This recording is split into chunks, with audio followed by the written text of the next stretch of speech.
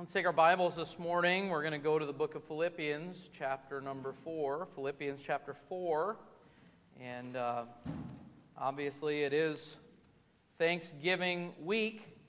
It's the week of the Thanksgiving holiday anyway. We ought to be giving God thanks in everything, because that's what the Bible tells us to do. And we're told that that is the will of God in Christ Jesus concerning us, right?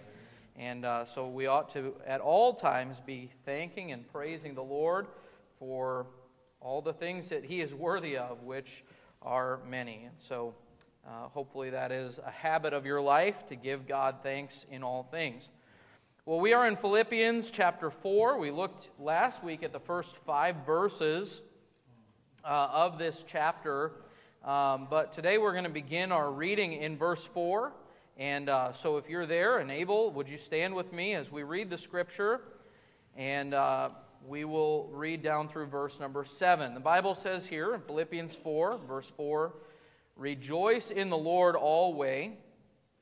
And again I say rejoice." And then the verse we looked at last week, "Let your moderation be known unto all men. The Lord is at hand." Verse 6, "Be careful for nothing, but in everything by prayer and supplication with thanksgiving, let your requests be made known unto God, and the peace of God, which passeth all understanding, shall keep your hearts and minds through Christ Jesus." Thank you for standing. You can be seated. I want to preach to you this morning on the subject, the Bible answer for anxiety. The Bible answer for anxiety. Now, I want to be cautious this morning in my words, because it's important to recognize and acknowledge that stress and anxiety and even depression are very real struggles in life. The word that we read in verse number 6, "Be careful for nothing," is a descriptive word. Careful is a word that means to be overcome with cares, worries, stress, and anxiety. And that is something that a lot of people struggle with. All of us, to some degree, will struggle with this at various times in life, and depending on the circumstances, but some more than others. This is a major problem in life. That word "careful" is used. Jesus used it to describe Martha, if you remember, in Luke chapter 10, as she was cumbered about much serving, and He said to her, "Martha, thou art careful and troubled about many things." It means to be filled with care or to be overcome. In fact, the Greek word behind this, it's a word that we get our word meditation or contemplation from. And it's the same word that Jesus used in Matthew 6, where He said, "Take no thought for the morrow." To take thought is to be overcome. So the idea is in Matthew 6, He says, "Take no thought for the morrow, what you shall eat or what you shall drink, or wherewithal you shall be clothed," right? Don't stress, don't worry, don't be overcome with fear about what tomorrow might hold. That's the same word that's used here. Be careful for nothing. Don't allow yourself to be overcome with cares and burdens. But again, like I said, I don't want to come across today as though I am negating the fact that there are people who legitimately deal with continual anxiety in their life. There are people, maybe some even here, that this is just an ongoing struggle that you have. Anxiety is an issue, and by the way, anxiety and depression often go together. We'll talk about that in just a moment, but it's something that has been going on, obviously, since the beginning of time. But in these latter days in which we live, anxiety is just getting worse. Let's just be honest, the world is a scary place to live. And there are all kinds of things that are happening in the world. In Luke chapter 21, Jesus, as He's talking about the end times and really the tribulation period, he describes in there one of the things that's going to happen is He said that men's hearts will fail them for fear. Now, there were a lot of years that I looked at that and just assumed that the events that are taking place on the world are going to put so much stress on people that people are literally going to be having heart attacks because of this, because of the fear. And that's very possible. But as I looked into that a little bit further, the Lord, I believe it was the Lord, opened my eyes to this. You know, oftentimes in Scripture, the word heart doesn't refer to the physical heart within your body. It's actually a reference to what we would call the mind. For instance, the Bible tells us in the book of Proverbs, verse 23, that speaking of an unstable man, a foolish man, it says, as he thinketh in his heart. So in order, according to the Bible, the heart is the center of our thought life. It's not just that physical organ in our bodies that we often refer to as the heart, but it's that innermost being of man. If you consider that, in light of men's hearts failing them for fear, wouldn't it make sense to say that people's minds are going to be messed up because of fear? Folks, we're seeing that happen all over the place. I read somewhere that during the COVID pandemic of a few years ago, anxiety and depression rates were 6 times higher than the previous year. Imagine that. This is diagnosed anxiety and depression. 600% increase in 1 year. That's incredible. And folks, I'm just saying, as you look at the world around you, there are a lot of things to be anxious about. Let's just be honest. And I could go on and on about those things, but I don't want to try and turn your mind toward those things today. Now, it's also important to recognize, and this is something I've tried to make clear from the pulpit here, is that as we consider issues such as anxiety and depression, we need to understand that there may be some underlying causes of these things. Man is not a one-part being. We're actually a 3-part being. We are made up of spirit and soul and body. And any issues, any problems, any sin issues in our lives or otherwise, any mental issues and things like that, we need to consider there may be more to it than just one side. For instance, we could say this: there are times that anxiety and depression are spiritual in nature. In fact, it could be that there is a spiritual problem in your life, such as maybe there's unconfessed sin, maybe there's something going on there. A Bible example of that would be Saul. King Saul was, I believe if he was around today, he'd probably be diagnosed like paranoid schizophrenic. You know, that he believed things that just weren't true about people. He believed that the people who were loyal to him, people who were doing nothing but seeking his good, were out to get him. But what was the issue? In his life, where did that come from? It came from a spiritual issue. He had rebelled against God, and God kind of gave him over to this spirit, if you will. And so he had an issue with God, and there was something between him and God, and it created a problem in his life to where he was mentally unstable. And there are times, folks, let's just be real honest, that our spiritual life can contribute to these things, and it could be that there's sin in our lives that's causing us to be at odds with God and not have fellowship with God. By the way, where does peace come from? Well, it comes from God. And if my fellowship with God isn't what it ought to be, how do I expect to have peace in my life? Okay, so there could be a sin issue, and sometimes it's not even a sin issue, sometimes it's spiritual attack. We have an enemy, don't we? And he's seeking our destruction.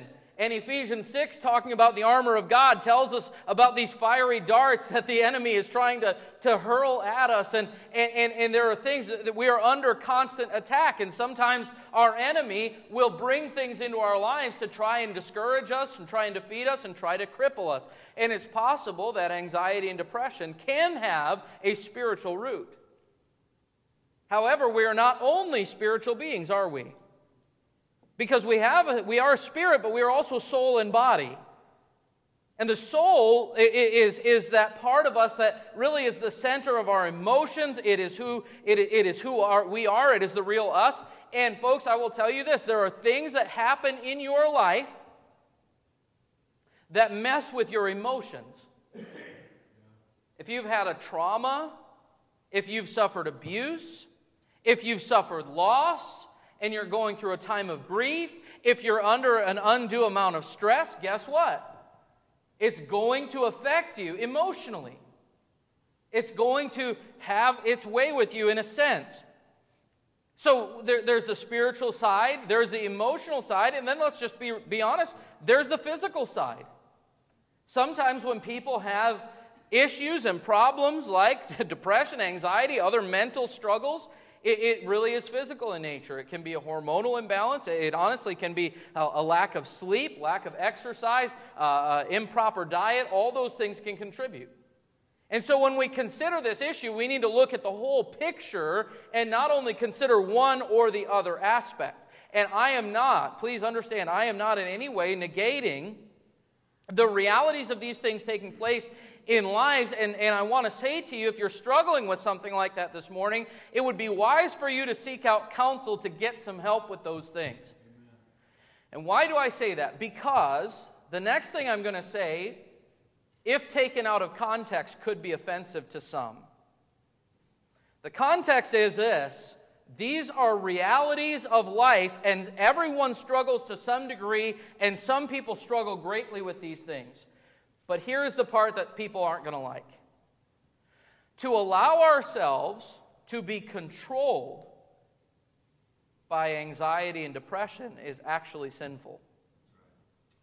While these emotions are real and the struggle is real, we must never allow ourselves to be controlled or crippled by these things. Why do I say that? Well, the Bible tells us in 1 Timothy that God has not given us a spirit of fear, but of power and of love and of a sound mind. In fact, fear itself is the opposite of faith. Fear depending on how we define fear, it is an emotion, it is a feeling, but if we're not careful, we will allow that feeling, that emotion, to control us to such a degree that we make decisions based upon that fear. That's the opposite of faith. You know what faith is? Faith is not just, I have no fear.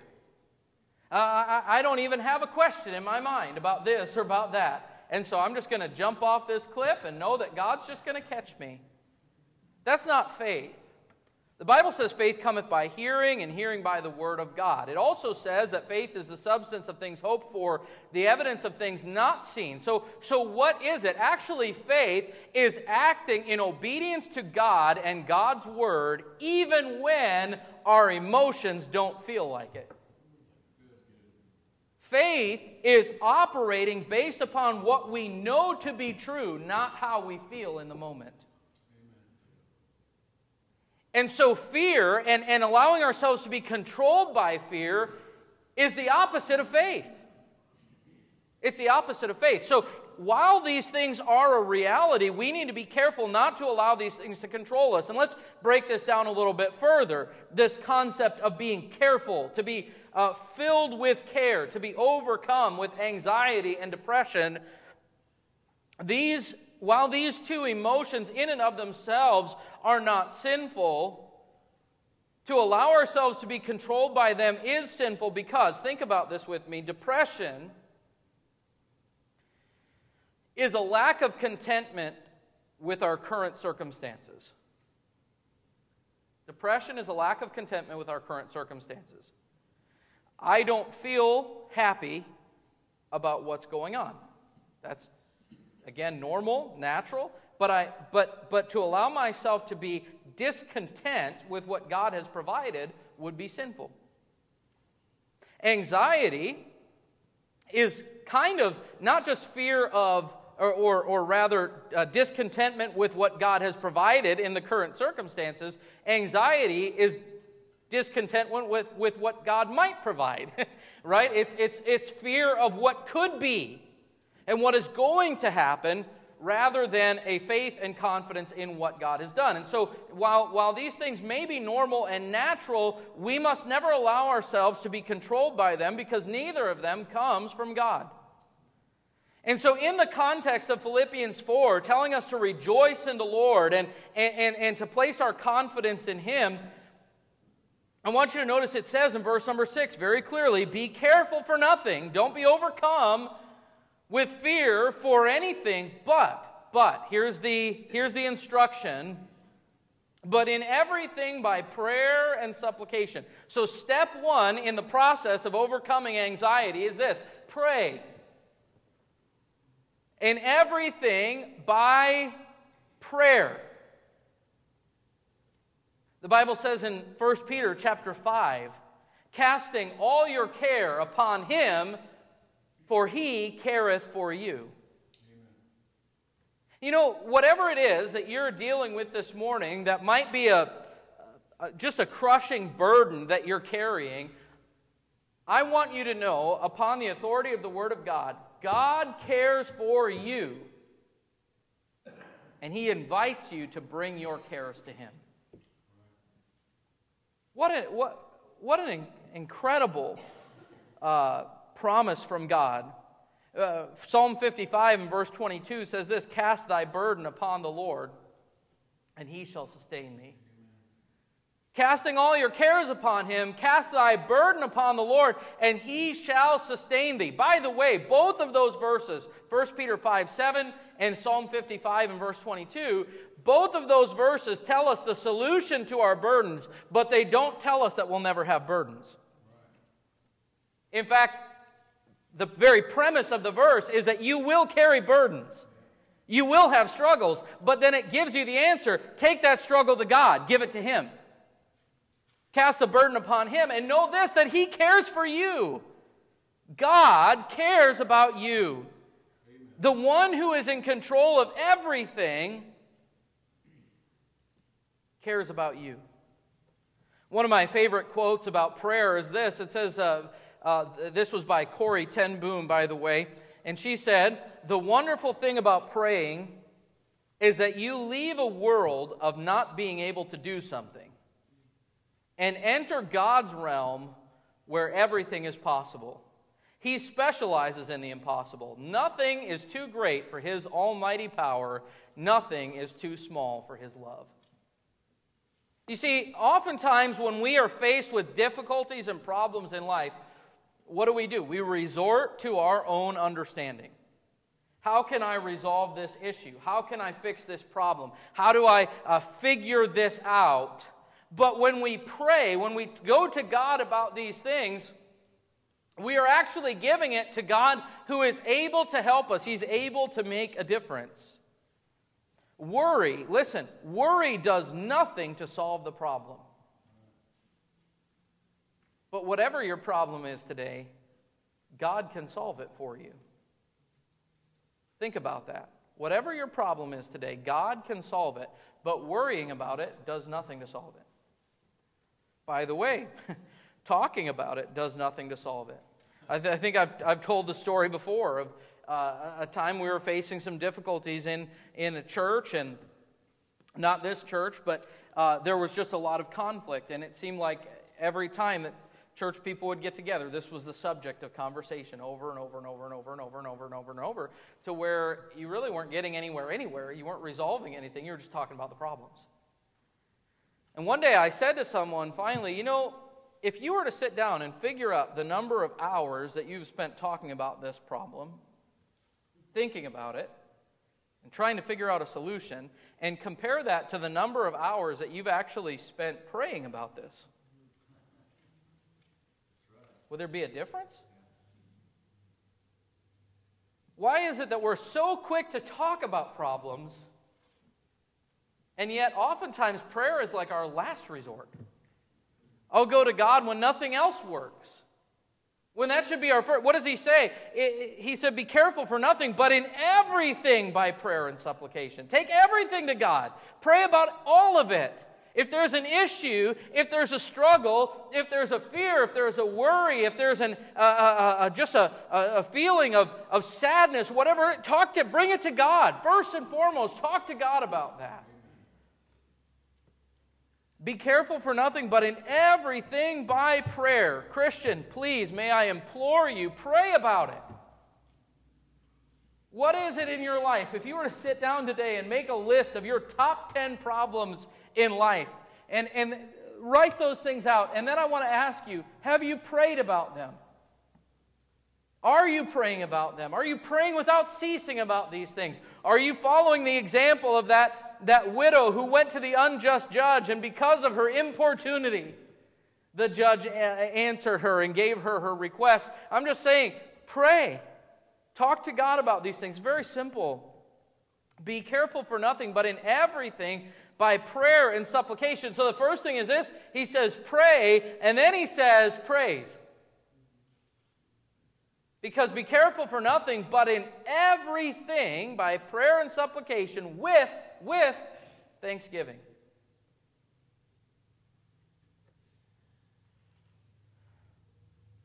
One year, about this time of the year, I got a call one night, late one night, from the Wichita Falls Police Department. And they said there has been the death of a child, and the family has requested that you come. And they didn't tell me the name. They said we can't disclose any information over the phone. They just gave me an address. And I thought that address seems familiar. I went there. It was a family of their kids rode our bus to church. And when I showed up there, there was a police officer that described the situation to me. And kind of a long story, but the parents had been out working. They owned a small business, and they left the kids at home. The older kids were watching the younger ones, and they had a 2-year-old child that they had put down for a nap, and he never woke up. And when I arrived, the parents knew something was going on, but they did not yet know that the child had died. And they had called me, the police had called me to give the notification to these parents. And so I had the unfortunate responsibility of telling these parents that they've just lost their 2-year-old child. And then over the course of the next couple of days, we planned a funeral, and I preached a funeral for them, I think 2 days before Thanksgiving. And at that funeral, I remember hearing the father of this little child say, "We're not going to celebrate Thanksgiving this year because we don't have anything to be thankful for." And I remember hearing that, and the human fleshly side of me said, man, I can't blame him. What does he have to be thankful for? But then I got to thinking, even in the midst of such grief and tragedy, there are still things that you ought to be thanking God for. There's nothing, friend, there is nothing in this world in which you can't give thanks. We just heard the song, in everything, give him thanks. 1 Thessalonians 5:18, in everything give thanks, for this is the will of God in Christ Jesus concerning you. You see, giving thanks to God actually takes our mind off of difficult circumstances in life and reminds us of the blessings of God. And did you know that no matter what it is that you face in your life, the most difficult season, the most difficult trial of your life, you still have more to be thankful for than you do have to be grieving over?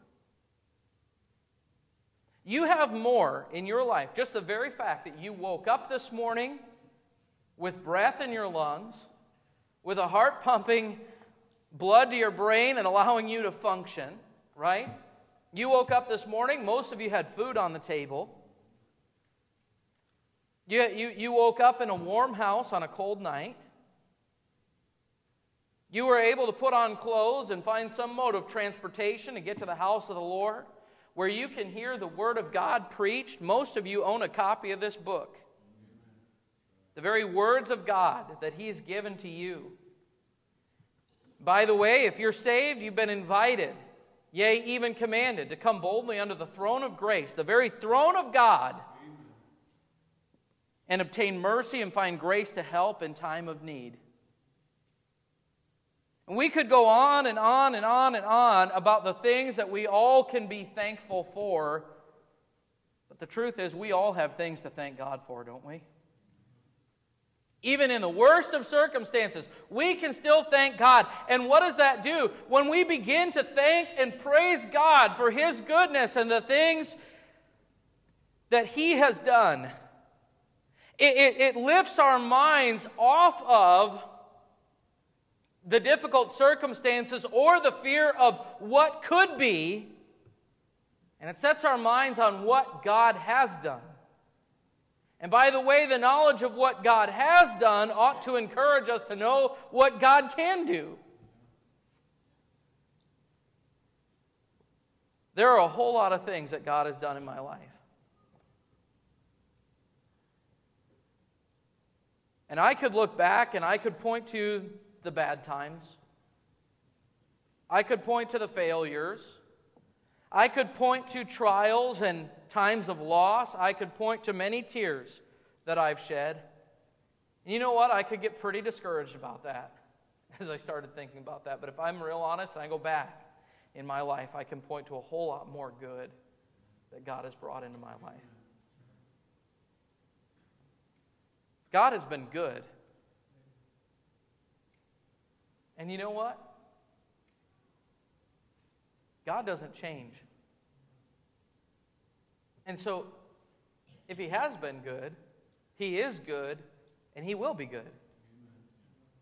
And if I know that to be true, listen, if I believe that God is in control of everything, and that God is good, then I can trust that whatever comes my way is being at least allowed, if not orchestrated, by the very hands of God, the God who loves me and gave Himself for me. And as I remind myself of His many blessings in my life, and that every good gift and every perfect gift comes from above, I'm encouraged. And I get my mind off of, oh, Lord, but what about this? And what if this? And I start saying, Lord, thank you for this. And Lord, I praise you for your goodness. And Lord, thank you for saving my soul. Thank you that I have a relationship with you. Thank you that I have eternal life, that my sins are forgiven. Thank you, Lord, for the peace that you've promised. Thank you, Lord, for your church. Thank you for the Word of God. Thank you for prayer. Thank you for my family. And I can just say, Lord, thank you, because you are good. So in the remedy for being overcome or filled with care is to pray and then to praise, and then look at what's going to happen after that. There's a promise of peace. Because he says in verse number 7, and the peace of God, which passeth all understanding, shall keep your hearts and minds through Christ Jesus. By the way, I want you to notice he doesn't say, and peace will keep you. He says it is the peace of God. And Jesus made it very clear in John chapter number 14 that God's peace is different than the world's peace. Did you not know that not all peace is equal? Not all peace is equal. You say, what do you mean by that? Have you ever heard of a peace treaty between countries? I mean, they work for a while, but nothing's 100% and foolproof, is it? There are always issues, potential problems that could arise, divisions that happen. You see, the world of the peace of the world, rather, might look like this. I had a financial problem, and then I got a raise at work, and so now I have peace in this area. Well, okay, until inflation takes away that raise, or until you lose that job, right? I had conflict in my family, but we've kind of worked through our issues, so now we have peace among ourselves. Okay, for a time, until problems come. I was stressed, I was worried about this, but that problem got resolved, so now I have peace. But you see, that kind of peace that the world gives, it comes and goes. And it ebbs and flows. And there are times that things are going well, and we can say, well, I have peace, but it's not going to last. But Jesus said in John 14, my peace I give to you. My peace I leave with you. Not as the world giveth, give I unto you. I'm not going to give you that kind of peace. I'm going to give you my peace. And by the way, as I said a moment ago, if God is good and God never changes, that means He was good, He is good, and He will be good. And if this is God's peace, then the peace of God doesn't change either.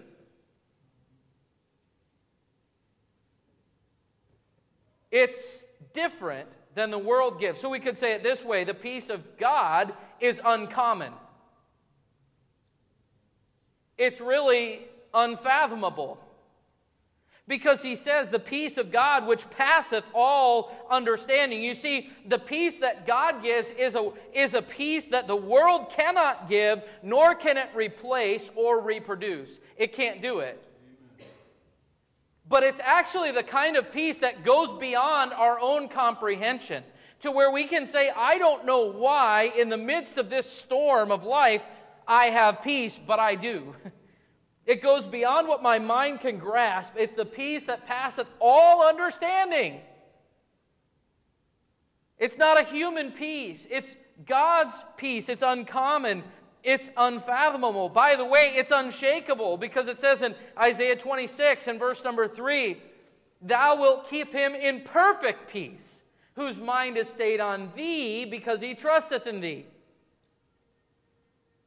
God is able to keep us in peace if our mind is fixed on Him. And it's a perfect peace. And I love this. It is not only uncommon, unfathomable, unshakable, but it is unescapable. Now, to you grammar Nazis out there, I checked. Unescapable is a word. I would usually say inescapable, but that didn't fit with my alliteration. So I looked. Unescapable is a word. You can look it up. It's unescapable. Why do I say that? Verse number 7, look what it says. The peace of God which passeth all understanding shall keep your hearts and minds through Christ Jesus. That word keep means to guard. It means to protect. And for a long time I thought of it, as I pictured this in my mind, of God's peace protecting our hearts, in the sense of, standing in the way of all the things that would come and steal our peace from us. And being our defender, being our protector. The peace of God shall guard your heart, right? But that's actually not the implication of the word. It does mean to guard, but the same word means to detain or to imprison. In other words, it's not like this. Your heart is here, and the peace of God comes out in front of you and fends off all of the attacks of others. It's more like this. Your heart is here, and God says, here, you're kept. You can't get away from this. You can't escape this. You are detained, just like you're in prison. What does the Bible call it? A prisoner of hope, right? We are locked in to God's peace if our hearts and minds are stayed upon Him. If we'll get our eyes off of ourselves and off of the circumstances, we are able to actually be kept in and kept in the peace of God that passes all understanding, that God would keep and possess our hearts in peace. And so this morning, I just want to ask you, friend, do you have the peace of God in your life? Or are you overcome with fear, anxiety, worry, discouragement, depression?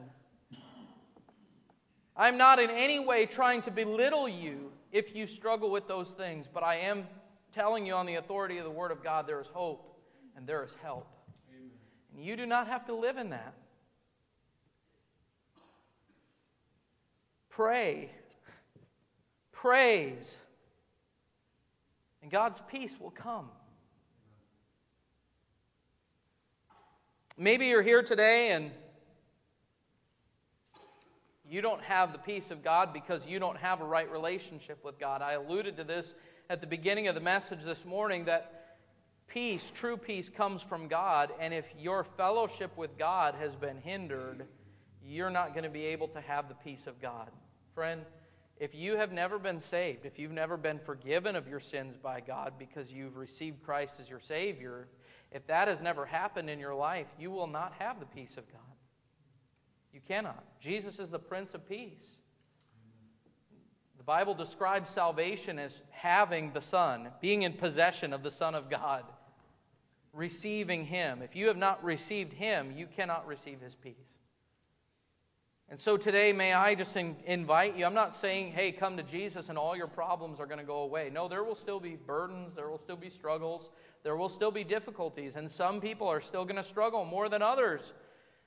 But there is an answer and there is hope. There's deliverance in Him. Why not today come and place your faith in Him? Christian friend, if you say, I know that I'm saved, but I just feel like I don't have peace,